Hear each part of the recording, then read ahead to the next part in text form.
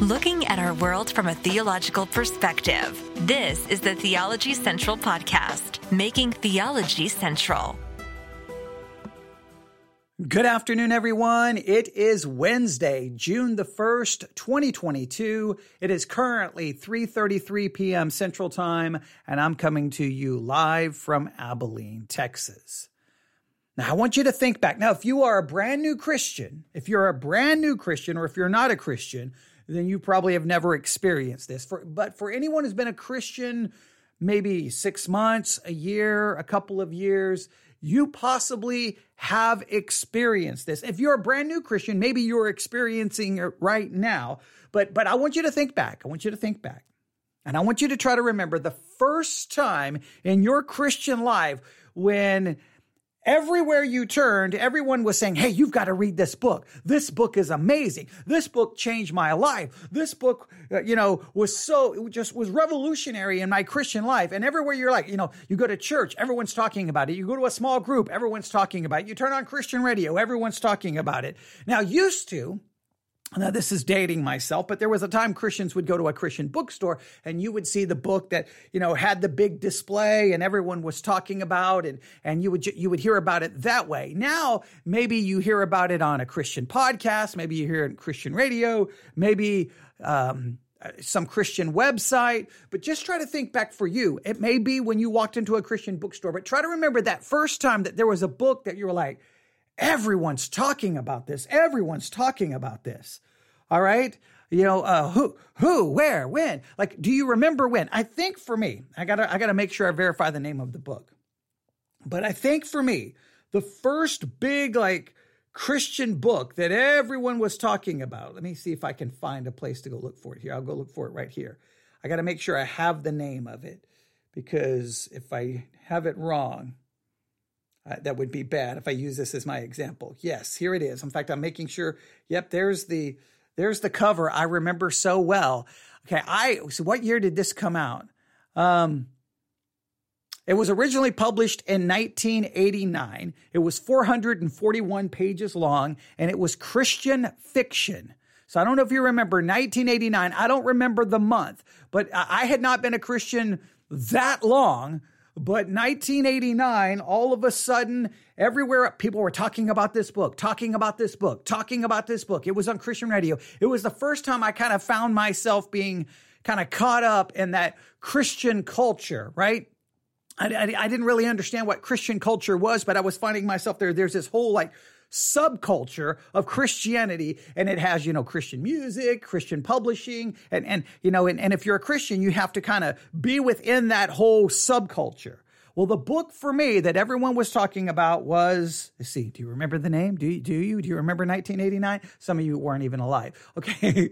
But it was Piercing the Darkness by Frank Peretti. Piercing the Darkness, which was published in 1989. No, The Present Darkness was the first one. I'm sorry. The Present Darkness was the first one. So hang on. Let me go back. We may even get the date. I got to get the date for The Present Darkness. Yeah, there it is. I read both of them. The Present Darkness was 1986. Yeah, so I'm sorry, I was a few years off. This Present Darkness was the name of it. This Present Darkness is a Christian novel by well-known suspense, horror, and fantasy author Frank E. Peretti, published in 1986 by Crossway Books. This Present Darkness was Peretti's first published novel for adults and shows contemporary views on angels, demons, prayer, and spiritual warfare as demons and angels interact and struggle for control of the citizens of the small town of Ashton. It is critical of Eastern and New Age spiritual practices, portraying meditation as a means of demonic possession. Sales were initially slow, but jumped dramatically after singer Amy Grant promoted the book.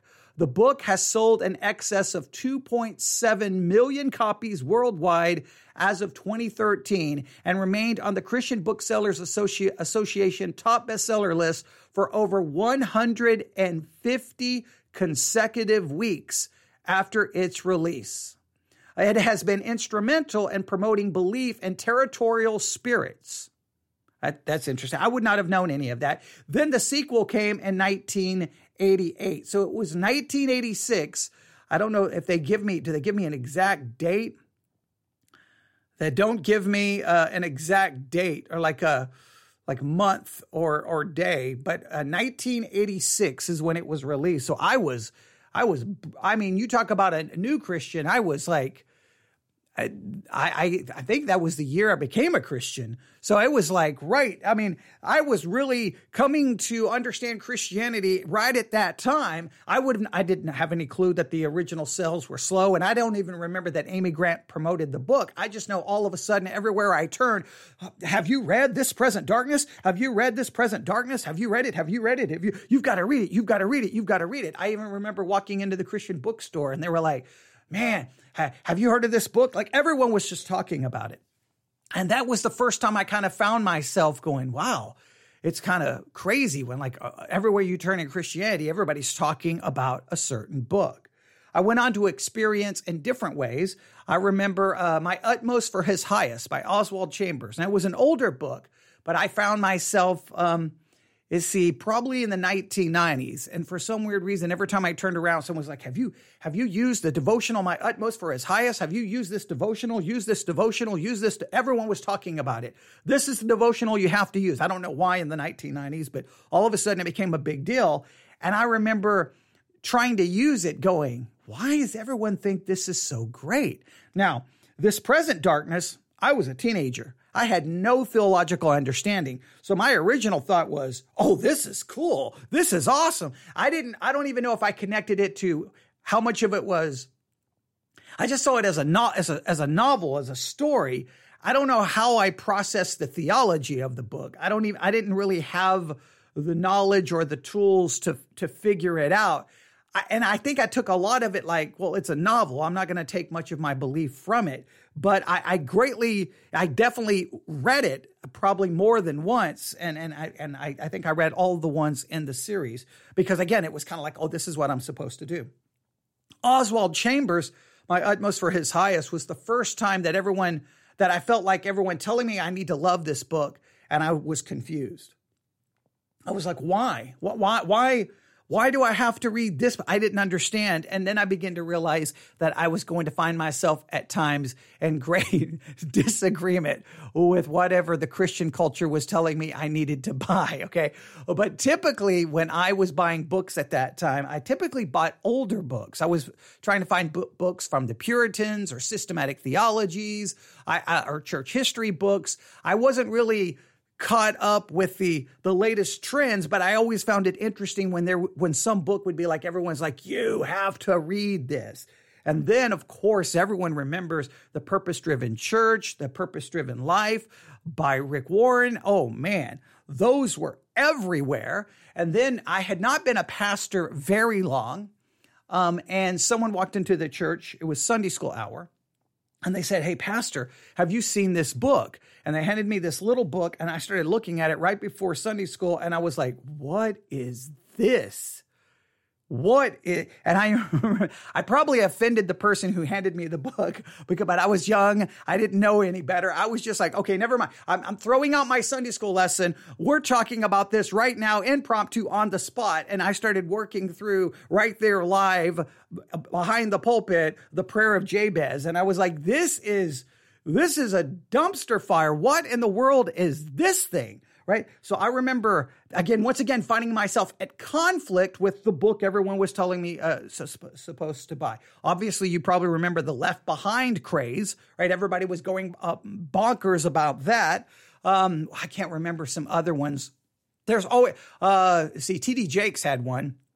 I don't remember what it was, but I never was like, I'm like, he has major issues with the doctrine of the Trinity, so I don't, what's going on here. But I've always found it just interesting, I want to make sure I make this very clear. I'm not one to say, oh, it's popular, so it must be trash, it must be garbage. There's a part of my personality to do that, right? I'm always the anti-conformist. So if everyone's saying, hey, we're going north, I'm like, I'm going south. Sorry.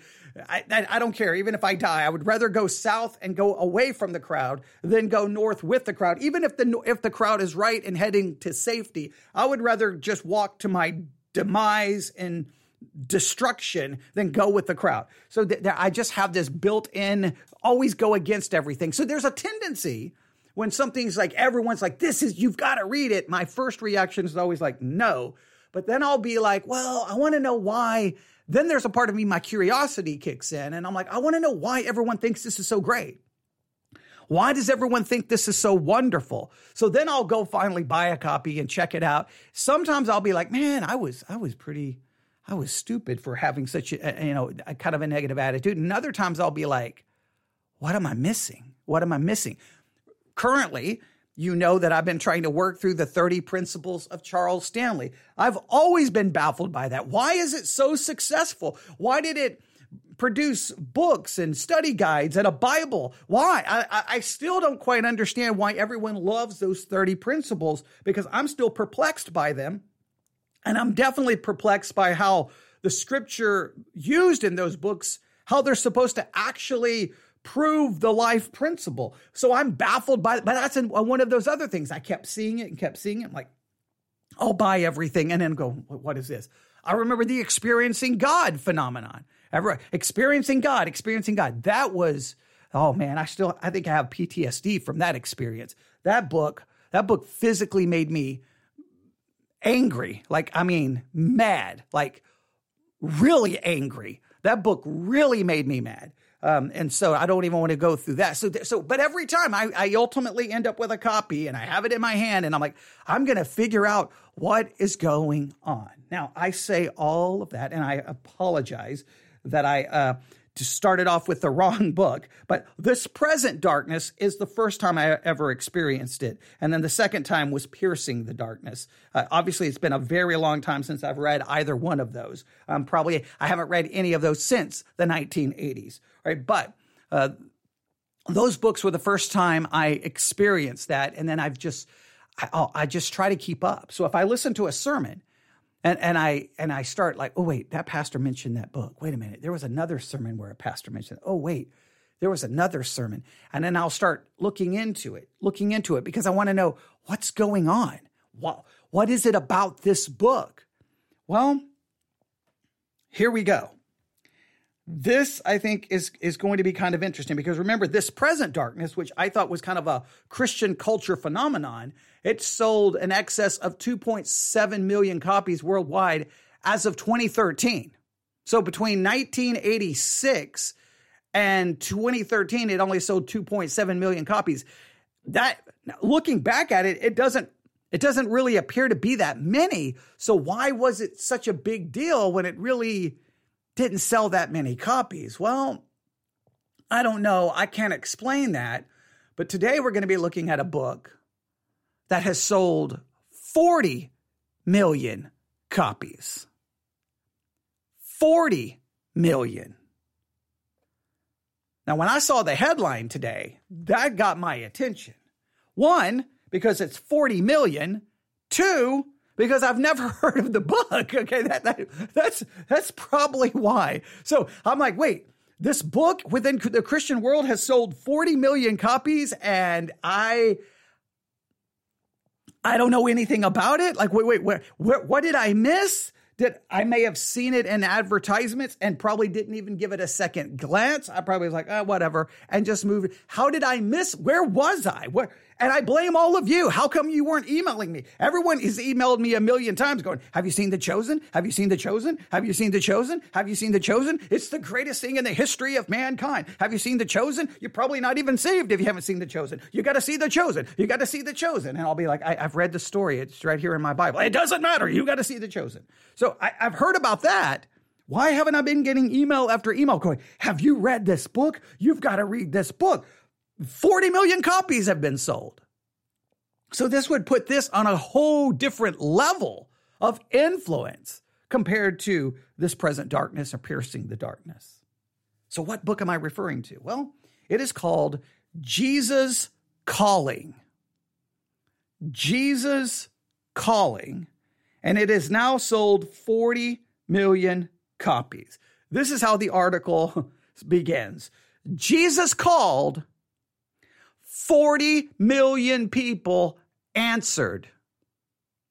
Now, that's a little, from a theological perspective, that makes me extremely nervous because I'm like, wait a minute, if this book better be giving me the right Jesus and it better be the right calling, because if it's not, 40 million people answered, and they may have answered something fraudulent. They may have answered a false Jesus, which would be absolutely devastating from a church history theological perspective, because like, wait a minute, what is we keep reading articles about how messed up the church is. Well, here's a book called Jesus Calling, and 40 million people answered the call. What did they answer? What was on the other side of the line? I don't know, because I haven't read the book, and I don't. Have you heard about it?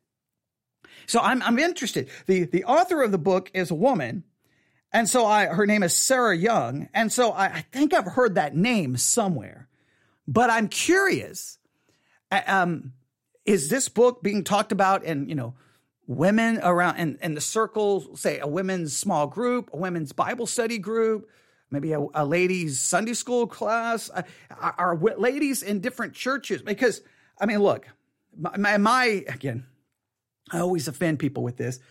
And what I have witnessed most of my Christian life, it's not the men in the church who read, it's the women, all right? The men who feel called to ministry, they read like crazy. But the average lay person who's a guy, they don't read very much. That's just what I've typically seen. The people who read are typically women. So I wonder if those 40 million, it'd be interesting if we had a breakdown. Is it, 40 million, you got to have a bunch of all demographics. But have you heard about it? Have you heard discussions? Are women coming up to me, have you heard this? Have you seen this book? I must have missed anything. But here's what they have to say. The popular, okay, obviously it's popular. The popular Jesus Calling devotional has now sold more than 40 million copies, according to Publishers Weekly, an influential trade magazine. This was first published in 2004. Wow, 2004. Where have I been? Where have I been? I must have completely just missed this entire phenomenon. So it was published in 2004. Here we are in 2022, and it has sold 40 million copies. Here's what we find out. First published in 2004, the book has become a publishing phenomenon, spawning a television series. I must have missed that. A podcast. I must have missed that. And a magazine. Where was I? Did I talk about this at some point? Maybe I'd have to try to go back to all of my archives. Maybe at some point in all of my sermons, maybe at some point I mentioned it and talked about it, but it clearly, if I did, it did not register. And it's like, okay, here's that. And I basically shrugged my shoulders and did not see, oh, guys, we need to pay attention to this, which always makes me mad, because typically I feel that I'm pretty good at going, hey, right there, we need to pay attention to that. I don't know what was happening. What was going on? What was happening? Right? I mean, I don't know. Maybe there were other books out at the time that I was dealing with. I don't know. All right, but it was first published in 2004, became a publishing phenomenon, spawned a television series, a podcast, and a magazine. Now, this is insane. In 2013, the book outsold pop culture phenomenons Lean In and 50 Shades of Grey, which was a cultural phenomenon. It outsold 50 Shades of Grey. Now, I heard 50 Shades of Grey. Everyone was talking about that. That's crazy. The book's publisher, Thomas Nelson, reported in 2019 that Jesus Calling had sold 30 million copies and has continued to sell since then. So in 2019, it was already at 30 million. A follow-up book, Jesus Listens has sold 500,000 copies since its October 2021 release. So, of course, if you have a book that sells that much, you're going to get the follow-up. You're going to get the follow-up because the publishing world's like, we've got to cash in on this, all right? But it's a devotional. Now, once again, this takes me back to why I mentioned Oswald Chambers, My Utmost for His Highest. So many times there'll be a devotional, they'll like, this is the greatest devotional I've ever read. And I'm going to be honest with you. Most devotionals irritate me absolutely to death. They just drive me crazy, right? I use devotionals this is the way I use devotionals. Open it up, watch the scripture, close the devotional, go work on the scripture.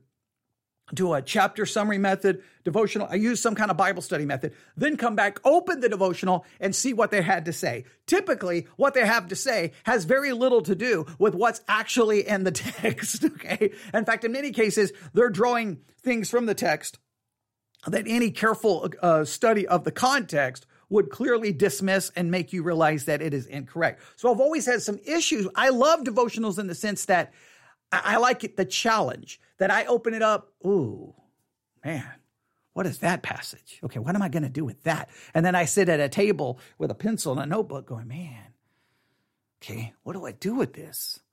Right? And I just like that challenge. Like, give me the scripture, and then I've got to be forced to sit there and think about what to do with this, how to study it, what points to come up with.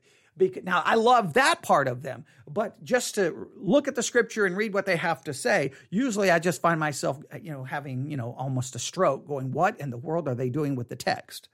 But they're popular. They go on to, so a follow-up book, Jesus Listens, has sold 500,000.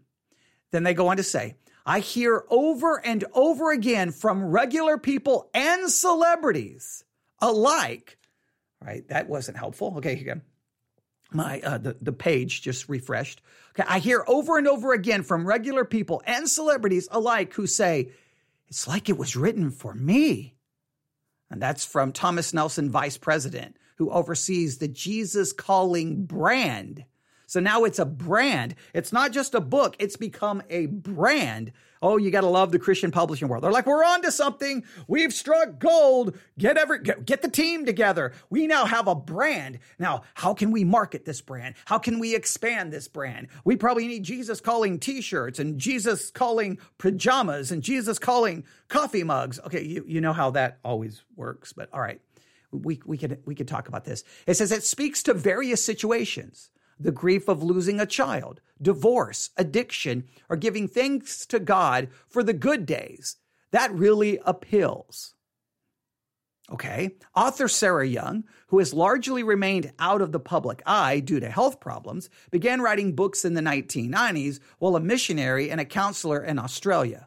After a difficult case where Young counseled a woman who claimed to be a victim of satanic child abuse, during the so-called satanic panic, she began jotting down what came to mind during her devotional times when she focused on listening to God.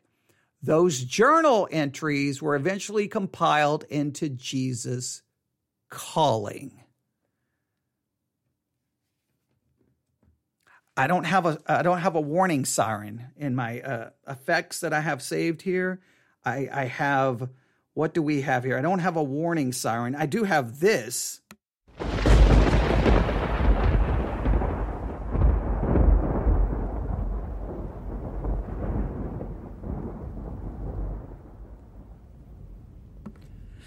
Lightning strike is not really a good sound for it because it's a warning right there. As soon as I hear that the sirens go off, the red lights start flashing, everything tells me stop, time out. We have a problem.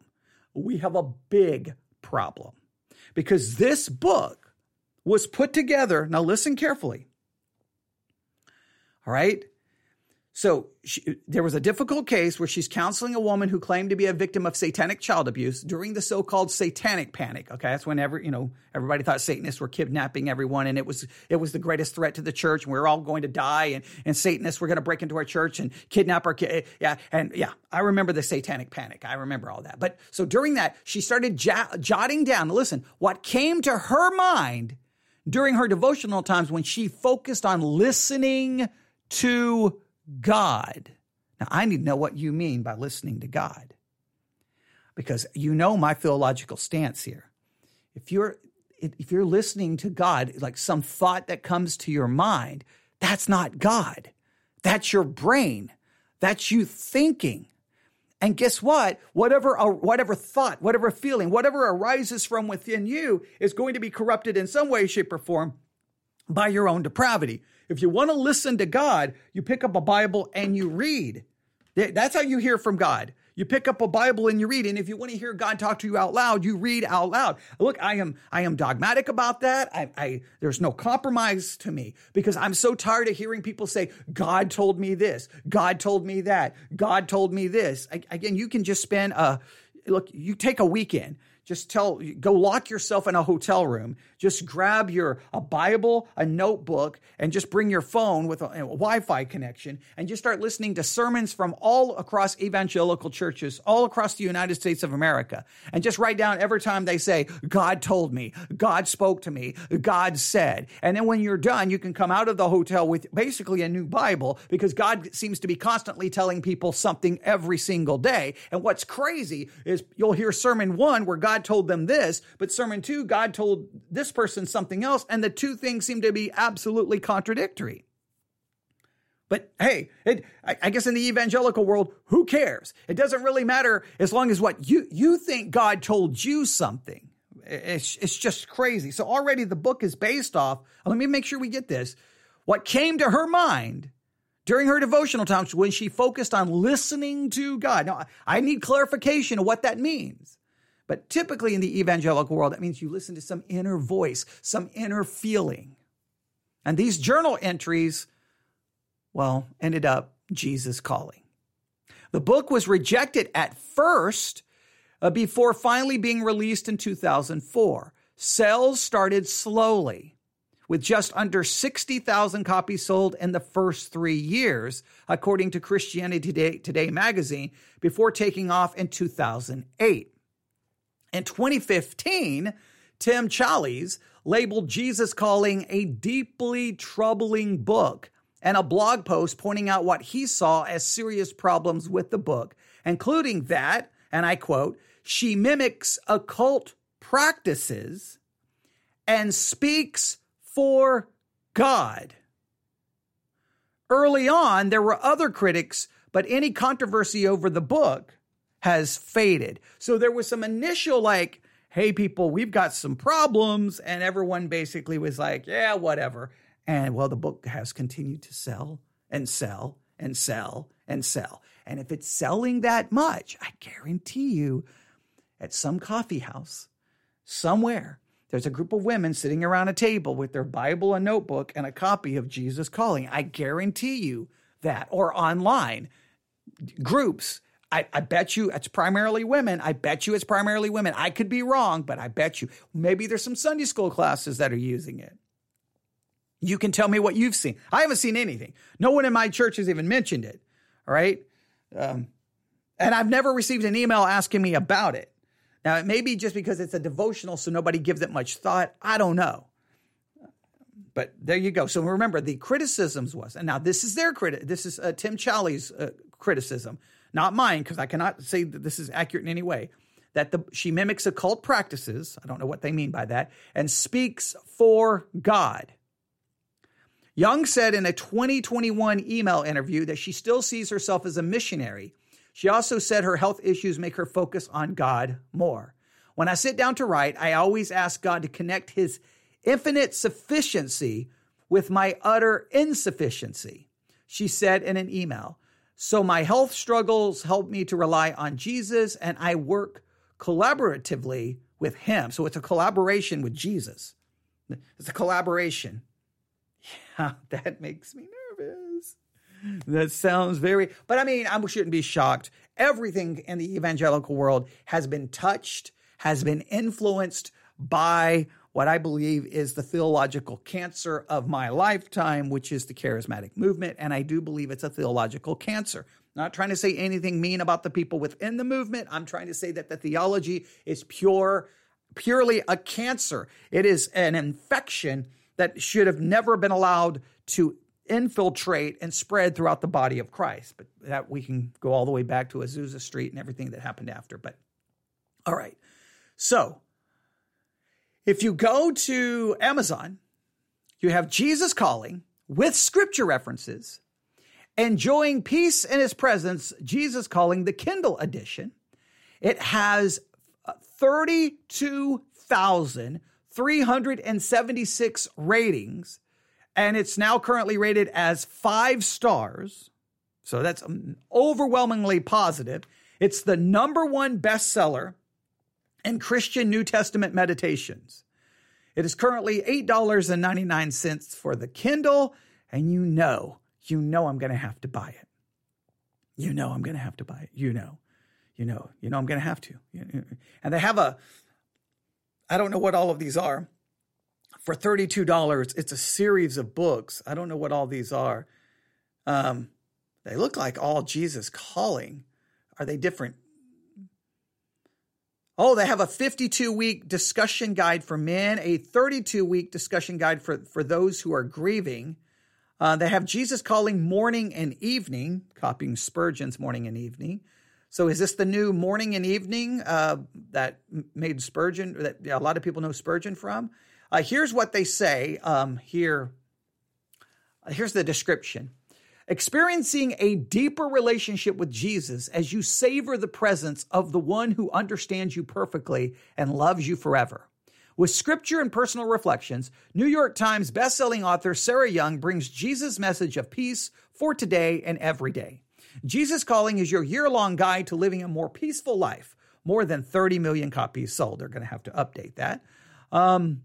By spending time in the presence of the Savior with the much-loved devotions in Jesus Calling, you will. This is what's going to happen if you do this. Number 1, you're going to feel comforted by the words of hope and encouragement. Number 2, you're going to be reassured of Jesus' unending love. Number 3, you're going to receive gentle guidance based on Scripture. Number 4, you're going to strengthen your faith with Scripture verses. Number 5, you're going to connect with Jesus further with reflections and meditations based on God's Word. Jesus Calling resonates with men and women. Written as if Jesus, now listen to this, written as if Jesus himself is speaking directly to you. Oh boy. That's a big claim. I don't know if you know this. If you want to hear that God is speaking directly to you, I don't know if you've ever heard of it. It may be, you may have to really search to find a copy, but it's called the Bible. And according to it, it's inspired by God. It's God breathed. So in a sense, these would actually be the words of God. But hey, if you don't want to read the Bible, you can get a copy of Jesus Calling, and it's going to be written as if Jesus is speaking directly to you. Jesus Calling invites you to experience peace in the presence of the Savior who is always with you. 393 pages. And I'm going to have to purchase it. I'm not going to do it right now, but I am going to save this, because if I don't save it to my notes, I'll forget that I even talked about this, because by the time I'm done doing things tonight, I won't remember this. So there you have it. I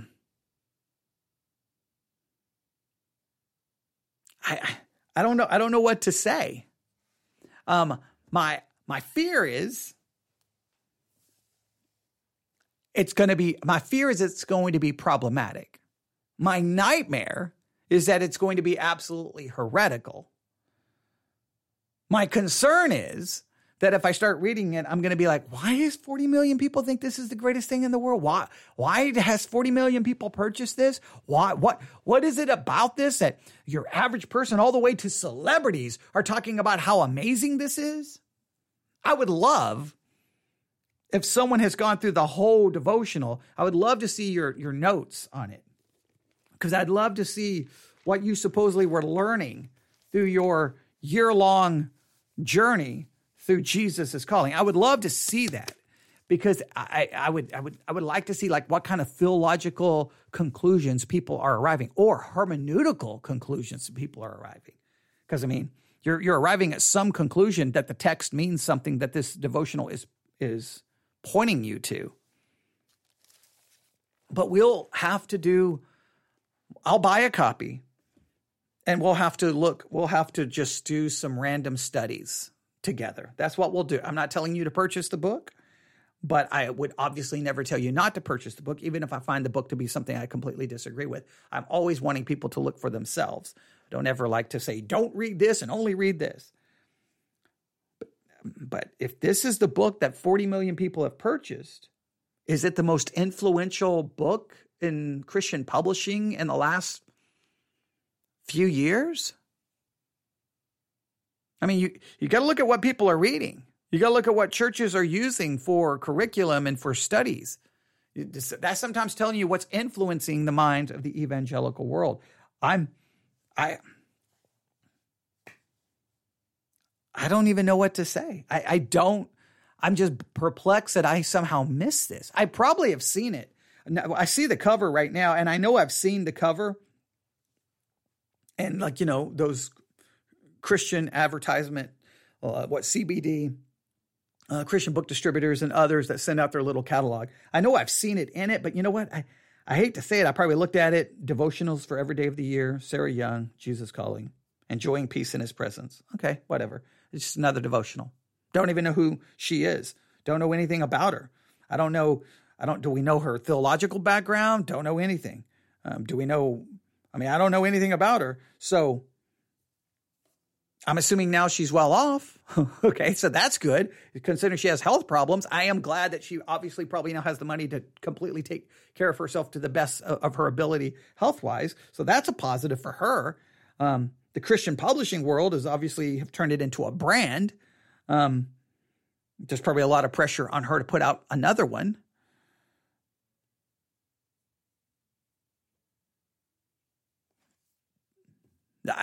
Are you waiting for some dramatic conclusion? I don't have a dramatic conclusion. I'm just literally going to stop there, and then I'm going to go downstairs and get ready for church tonight.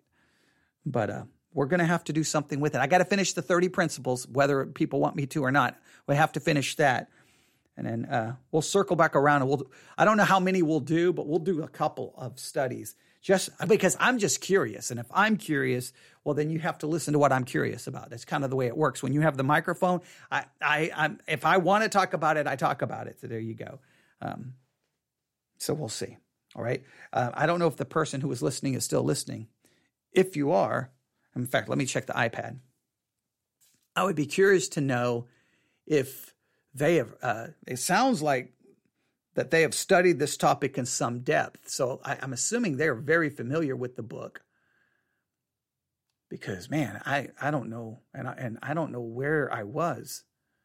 Okay, now, all right, they didn't say anything else. So I'm curious. I'm curious for anyone who listens to this. When did you first hear about the book? Have you read the book?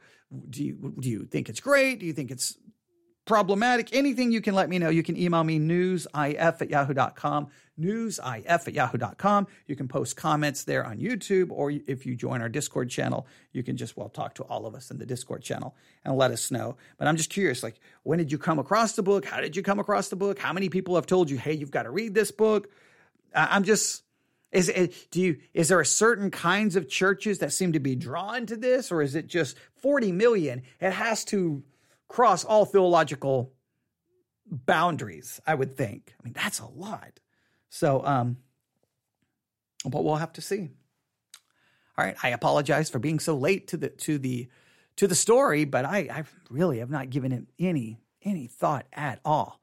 So, we'll have to look into it and see what's actually there. All right. You can email me again, newsif@yahoo.com.